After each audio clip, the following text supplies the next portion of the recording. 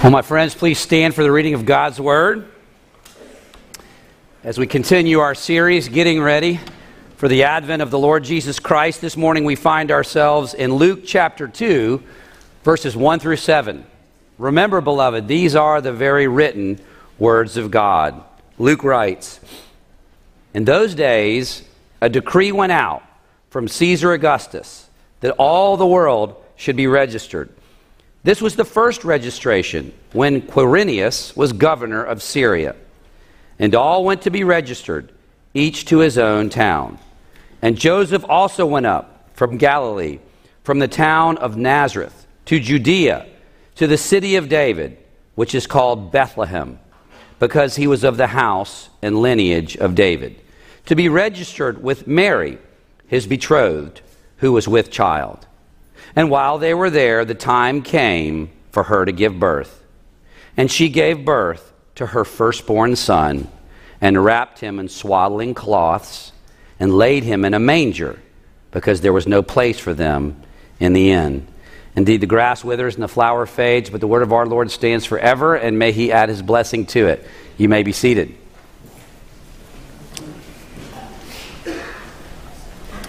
Well, the other night our family sat down to watch what is, in my view, maybe not the very best, but certainly the top 5 Christmas movies of all time. You've already heard it referred to, Home Alone. Who here has seen Home Alone? Let me ask that a different way. Which poor souls of you have not seen Home Alone? You don't have to answer. For those of you who have not seen it, it's about an 8-year-old boy, Kevin McAllister, who has to protect his home from a pair of burglars when he's accidentally left home alone by his family on Christmas vacation. Well, in one famous scene, Kevin runs away from the burglars, and he hides in an outdoor nativity scene by disguising himself as what? As one of the shepherds. He pulls part of the drapery off the set, and he hides himself as a shepherd. He hid in one of those classic nativity scenes, just like you might have at your house with Mary and Joseph, the Magi, the shepherds, the animals, the stable, all adoring the baby Jesus. But the thing about these beautiful nativity scenes is that they often seal into our mind some common misconceptions about that first Christmas night. In fact, I read an article this week that lists 5 misconceptions about the nativity or the first Christmas night, and I've made a few observations of my own over the years. The first misconception about the nativity or the manger scene is that the Magi were there with Mary and Joseph on that first Christmas night, when the Magi would not visit the baby Jesus or the child Jesus for as many as 2 years later.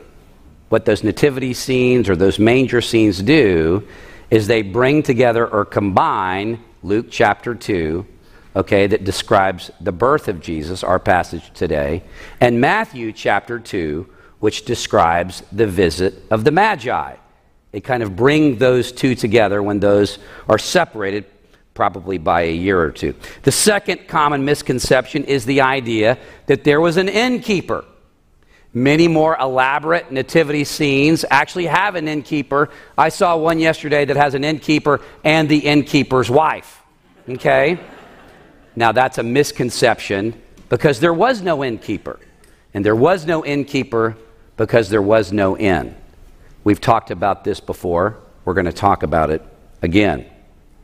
But the article, I feel like the article was a little Grinchish. I don't mean to be Grinchish now, but the article was a little Grinch-ish, and it lists a misconception that I do not agree with, and that relates to the presence of a stable in the nativity scene. Most nativities have a stable, but according to the article, there was no stable. According to the article, Jesus was laid in a manger, a feeding trough, and from the presence of a manger, the article would say, we wrongly infer the presence of a stable. But Luke doesn't mention a stable, so there was no stable. But I disagree with that misconception. I think there was a stable, and you'll know why by the end. Okay, here we go. Last week we heard from Mary through Luke, okay, about the angel Gabriel, how he had appeared to her and announced to her that she would give birth to a son, a very special son, a son of David, the Messiah of the living God. And here we are. We're 9 months later. Mary is in the final stages of her pregnancy.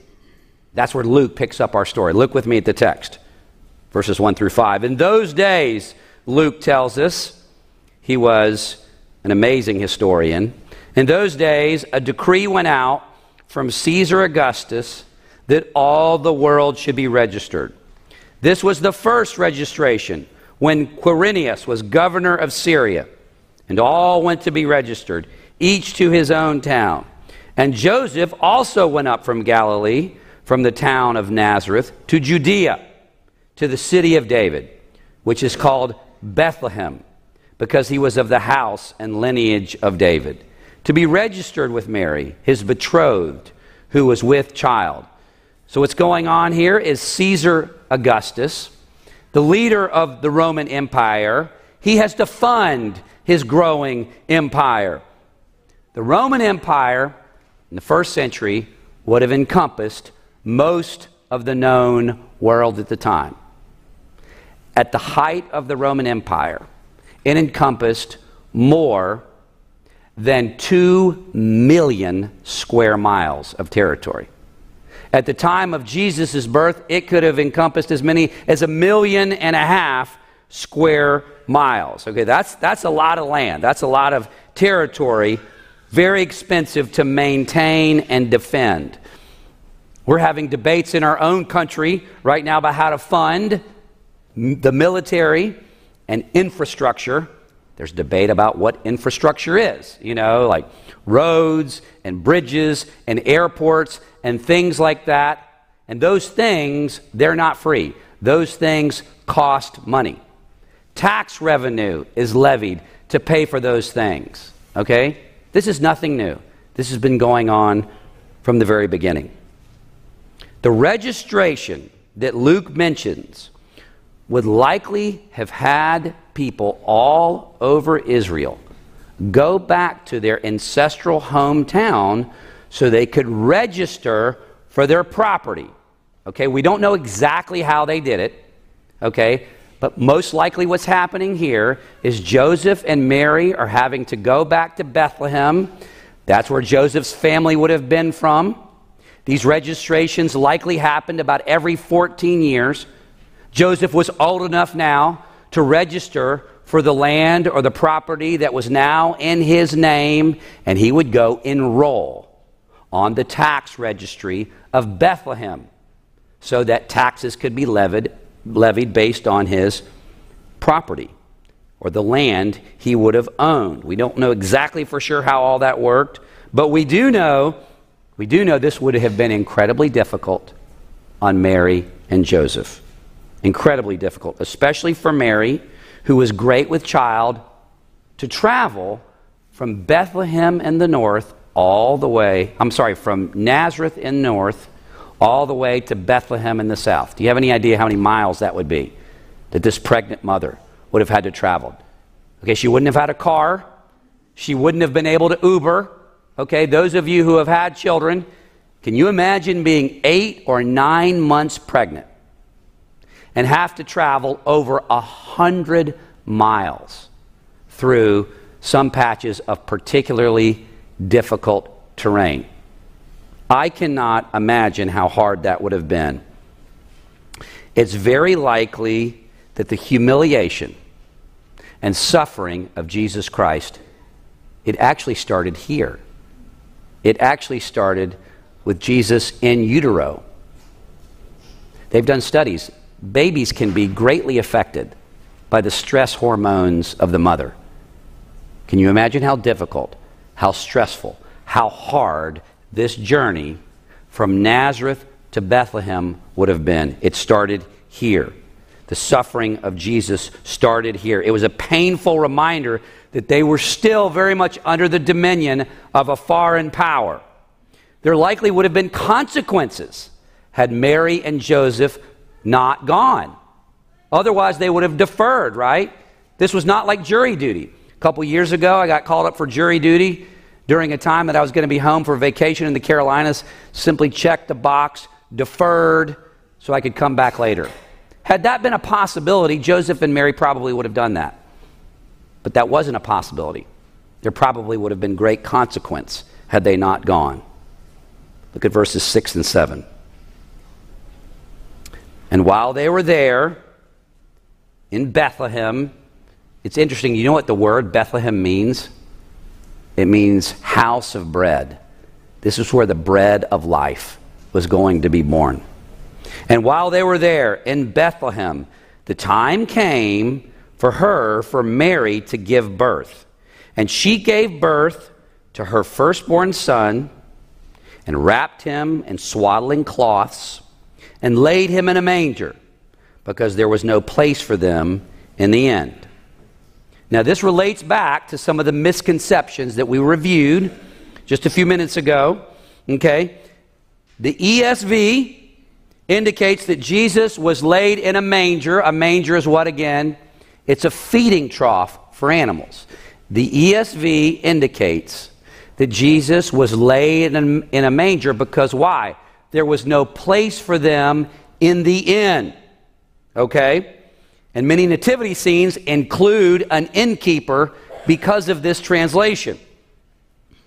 And as you've heard me say before, a few years ago, okay, and I'm just going to tell you right now, you need to put on your thinking cap because I'm going to provide some new information that you may not have gotten before, okay? As we freshen up the Christmas story, all right? So if you have some coffee, take a sip.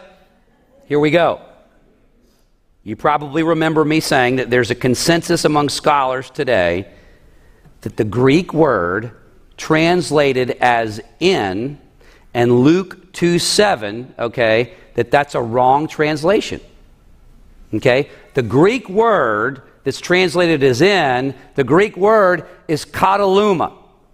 Okay? It's the same word that Luke uses in Luke 22 to describe the guest room or the upper room of the home that Jesus and his disciples used for the Last Supper, for the Passover feast.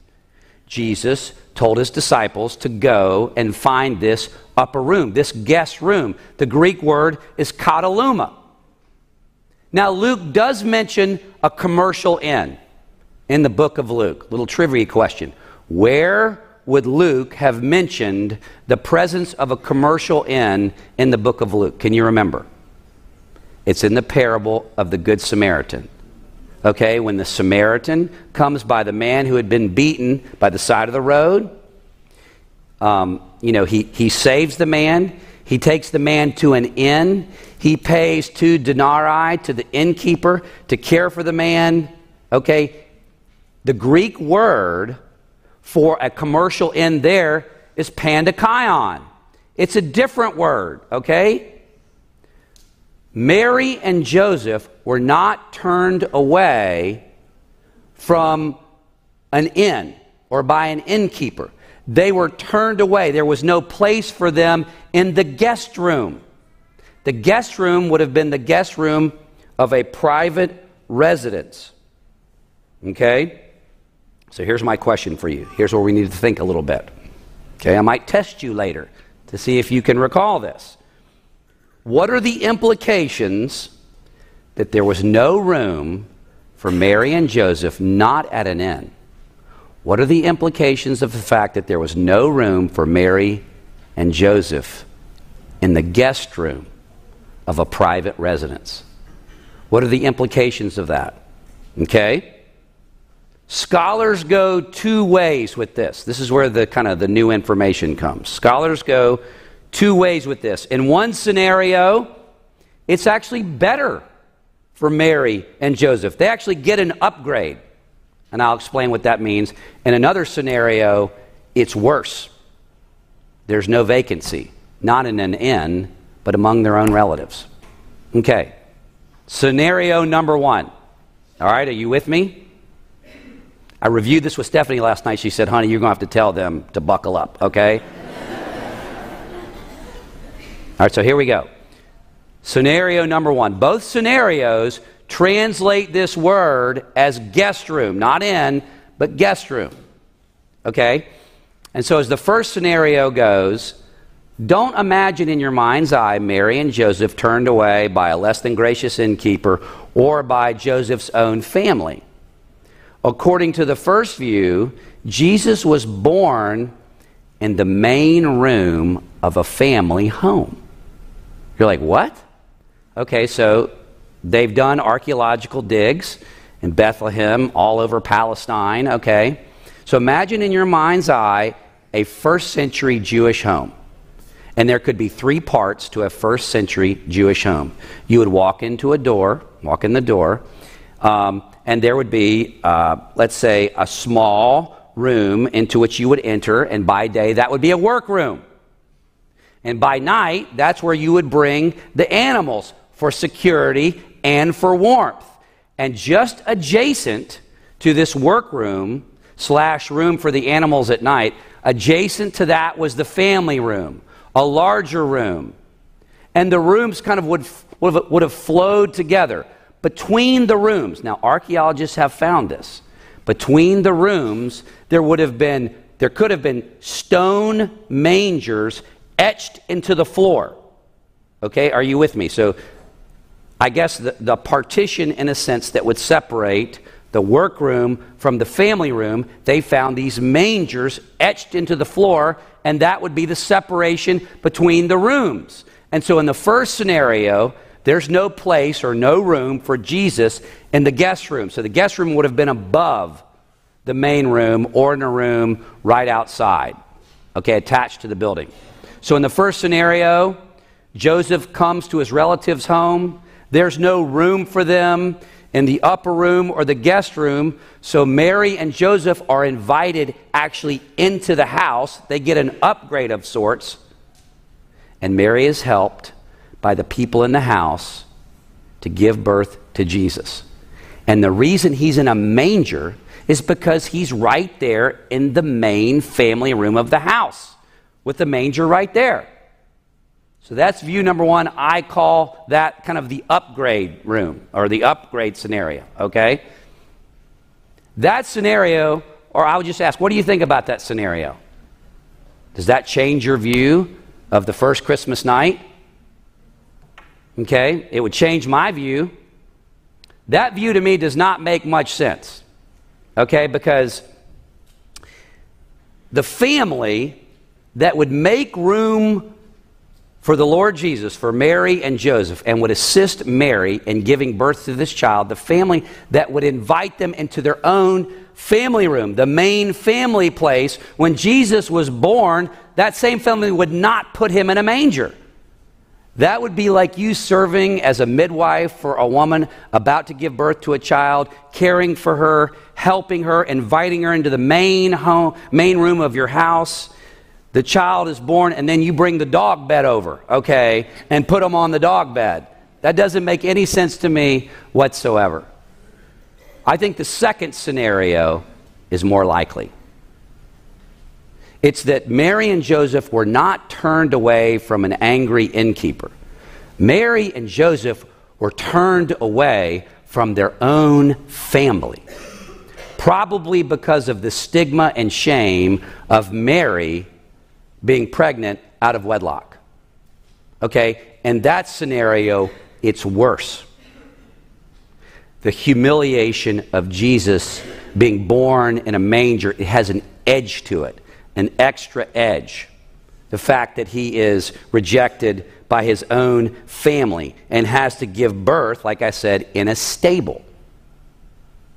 So there is a cave right now that is identified in Bethlehem as the cave in which Jesus was born.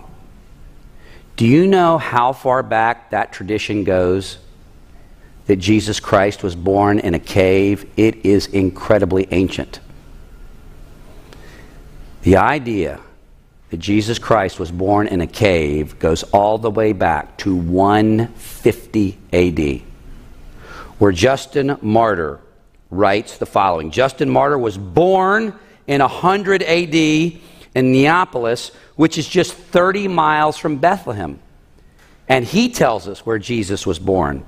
He writes, when the child was born in Bethlehem, since Joseph could not find lodging in that village, he took up his quarters in a certain cave near the village. And while they were there, Mary brought forth the Christ and placed him in a manger.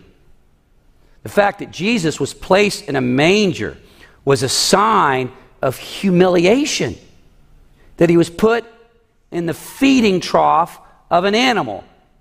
He gave up the glory of heaven to be born and placed in a feeding trough. There are two other independent sources, extremely early, that identify the birthplace of Jesus as that cave.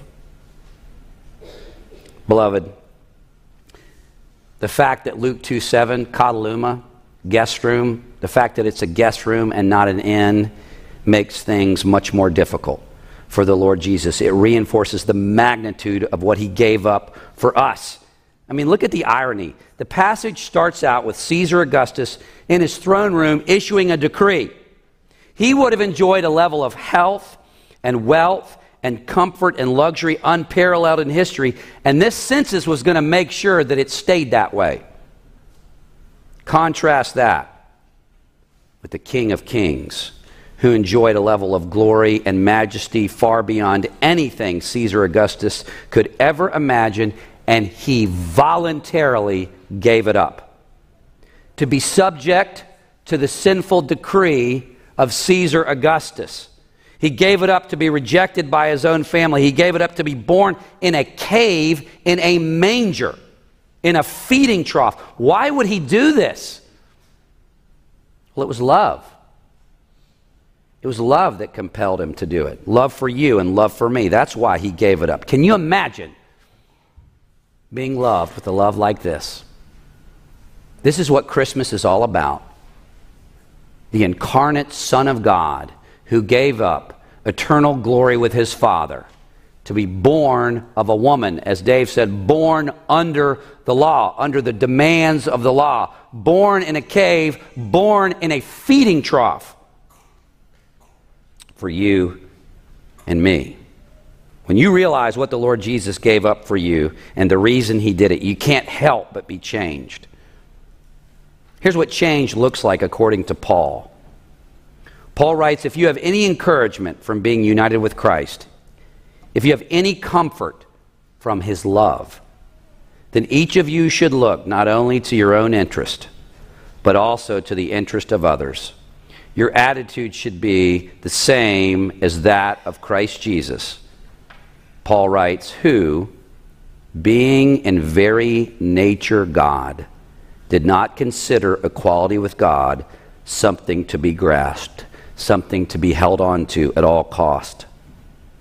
But he made himself nothing, taking the very nature of a servant, being made in human likeness. Luke would say, being born in a manger. It's safe to say that the Lord Jesus Christ put your interest in mine above his own. Martin Luther once said about this, he asked a question. Luther says, are you afraid? Are you afraid of God? Then come to him, lying in the lap of the fairest and sweetest young girl. You will see how great is the divine goodness, which seeks above all else that you should not despair. Trust him, he writes, trust him. Here is the child in whom is salvation. Luther writes, these are his words, to me, there is no greater consolation given to mankind than this, that Jesus Christ became a man, a child, a baby, playing in the lap of his most gracious mother. Who is there whom this sight would not give comfort? And so here is what overcomes the power of sin, death, hell, a guilty conscience, and guilt. If you come to this gurgling baby and believe that he is come not to judge you, but to save you, That is where salvation is found. Beloved, this child came to give up the glories of heaven, to be born in a manger because he loves you and to save you. This is the meaning of Christmas. Pray with me. Our gracious God and Father, we are amazed at your word. We haven't even scratched the surface. We really can't comprehend the significance, the implications of what it meant, Lord Jesus, for you to give up the glories of heaven, to take on flesh, to be born in a stable, in a cave, and be placed in a manger, to take the form of a servant. We can't wrap our minds or hearts around the implications of that, and that you did it for love's sake, because you loved us and you put our interest above your own. Father, this Christmas, I pray that the wonder of this, the magnitude of this, the glory of this, Holy Spirit, take this truth and change us and mold us and make us more like Jesus. Lord, like him, help us to put the interest of others above our own. Like him, help us to love people, Father, like you love people. Help us to serve others in humility and grace because of what the Lord Jesus did for us in his advent, in his incarnation. We pray this in Jesus' name. Amen.